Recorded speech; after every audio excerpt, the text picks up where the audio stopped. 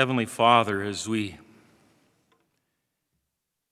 have approached about midway through this season of Advent, this season of preparation, we pray that you would help us to keep our hearts and our eyes, our very lives, focused on the gift of Jesus Christ, a gift that changes the world, a gift that changes us, and a gift that can, by your word and the power of your Holy Spirit, change the lives of others in our world. Lord, be with us, we pray this day and throughout the season, and help us to bear witness to Jesus Christ, the light of the world, in whose name we pray. Amen.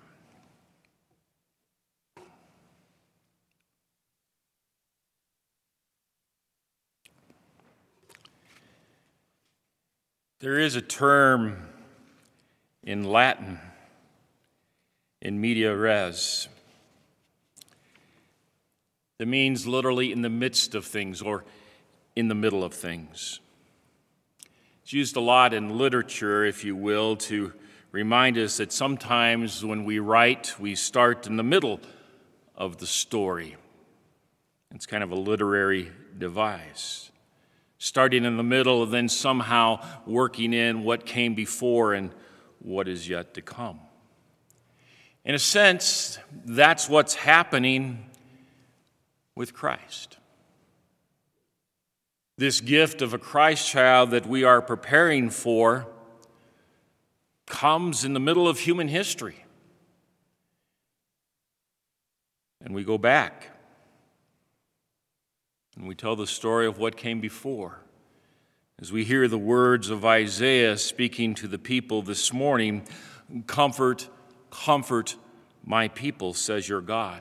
Speak tenderly to Jerusalem and cry to her that her warfare is ended, that her iniquity is pardoned, and that she has received from the Lord double for all her sins." It is a message of that which is yet to come, that God will send his Son into this world. And I love this little phrase in here that reminds us that Jesus is going to come and not just give us enough, but he's going to give us double what we really need. That's kind of cool when you think about it. These words of prophecy continue. A voice cries in the wilderness, "Prepare the way of the Lord, make straight in the desert a highway for our God." This is a picture of a famous valley in Israel, a valley with a road at the bottom. It's a place where oftentimes the robbers and the thieves hide in order to prey upon travelers. The name of this valley is the Valley of the Shadow of Death. "Yea, though I walk through the valley of the shadow of death, I shall fear no evil, for thou art with me, thy rod and thy staff, they comfort me." We walk in this world every day through the valley of the shadow of death, not knowing when death might come, not knowing when the thieves and the robbers and the things of this world might seek our very lives. Death surrounds us. We struggle with it and we fear it, at least at times in our lives. We see how we react in times of pandemic. And we forget that our lives are in the very hands of our Lord Jesus Christ, this sinner who stands in the midst of human history, in the middle of everything, a Savior who comes with the words of the gospel and of salvation. In the beginning of the gospel of Jesus Christ, the Son of God, as it is written in Isaiah the prophet, "Behold, I send my messenger before your face, who will prepare your way. The voice of one crying in the wilderness, prepare the way of the Lord, make his paths straight. And John comes in the middle of everything, in between Old Testament and New Testament, in the middle of the culture and the society, calling people back to repentance for their forgiveness of sins. He's reminding them in the words of Isaiah the prophet that the grass withers and the flowers fade, which means that we're all going to die someday. As good as medical science is, we still haven't cured death. We might be able to stave it off for a period of time and push it away, but it's ultimately going to come to each of us. And yet, in the middle of that all, the word of the Lord stands forever. It's God's word that is a solid foundation for our lives. It is God's word upon which we stand in the midst of everything going on around us, in the middle of our culture, in the middle of a world that does not want to hear who Jesus is. John the Baptist was sent. He appeared in the wilderness, baptizing and proclaiming a baptism of repentance for the forgiveness of sins. And we know all about the strange way in which he was dressed. But that's a reminder that he comes again to fulfill prophecy, that one would come in the way of Elijah. And so he dresses the same way Elijah does. But he comes in the midst of it all, in the middle of everything, to essentially shatter the silence of God.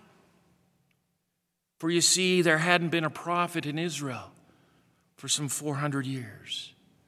A period of silence, a period of time. And John comes in the middle of it all to shout those words of Isaiah the prophet, that we are to prepare ye the way of the Lord. And that's exactly what John does. He comes in the middle of human history. He comes in the middle of everything, and he stands in the wilderness, and he proclaims that the Savior is going to come. After me comes he who is mightier than I, the strap of whose sandals I am not worthy to stoop down and untie. I have baptized you with water, but he will baptize you with the Holy Spirit. John reminds us that this Savior is going to come, and we're going to celebrate his birth in a couple of weeks. But remember that in the midst of all of this, in the middle of all of this, that Jesus also is in the middle. He's at the center of human history. And God sends him in the fullness of time, in the right place, to come into this world, to take upon himself your sins and my sins, and to die on a cross. Advent is a season of preparation.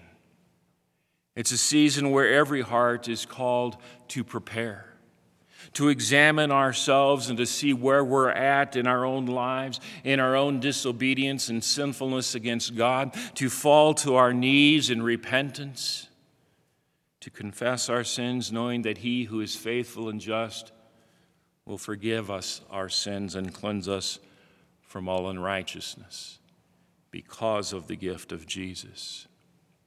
It's a time not only to prepare our own hearts, but to call the hearts of those around us also to prepare. When people are so worried today, you hear it. How are we going to do all of our Christmas shopping with all of the stores, the small stores and businesses closed? Well, for some people, the obvious answer is, to do it online.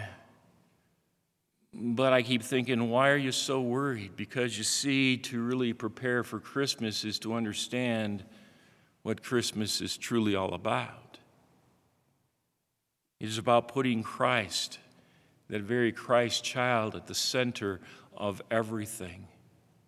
To know that he's at the center of human history, to know that he stands in our place when he goes to a cross, that he is at the center of who we should be as his people, and that we as his people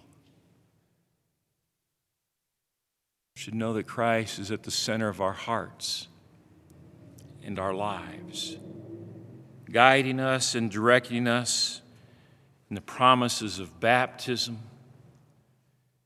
guiding and lifting us up and reminding us that we belong to Him, that indeed His name has been painted on our foreheads and on our hearts, and that we have been redeemed by Christ the crucified. He dwells here. By the power of His Holy Spirit, He lives in our hearts and in our lives. And He molds us and shapes us, not just to live in our faith, but to live by our faith, letting the world see the hope that we have even in the midst of the dark things going on. To let people see the hope that we have in the life given to us by our Lord and Savior Jesus Christ. Not only is Christ at the center of our hearts, but we also are to live a Christ-centered journey. To seek His will every day. To listen to what His Word is saying to us. To see where the passion of the Holy Spirit drives us. And to know that in that journey He is with us always to the very end. To that time when we draw our last breath in this world. And He's working through us to impact the world around us. My friends, we have opportunity during this time. There's a time when people say, Christmas is going to be a lot different this year. No, it's not. The pandemic is not keeping Christ away. It doesn't prevent His birth or the celebration of it by those who believe. God's gift continues to come in all power and glory and might and dominion, and He still is born King of Kings and Lord of Lords. Christmas still comes. In our journey to that manger, to that stable in Bethlehem, let us fix our eyes on Jesus. Put Him at the center of what we do as we conduct ourselves in this world. Put Him at the center of who we are as we live not for ourselves but for Him who died for us. Let us be a Christ-centered people and stand in the middle of our history, in the middle of where we're at, not afraid to proclaim a God who intrudes Himself into the middle of our lives, into the middle of who we are. Be a Christ-focused, Christ-centered journey. And as Stinky and Harry reminded us earlier, put Jesus at the center of Christmas. In Jesus' name, amen. And now may the peace of God, which passes all of our human understanding, keep your hearts and minds in the true faith of God in Christ Jesus unto life everlasting. Amen.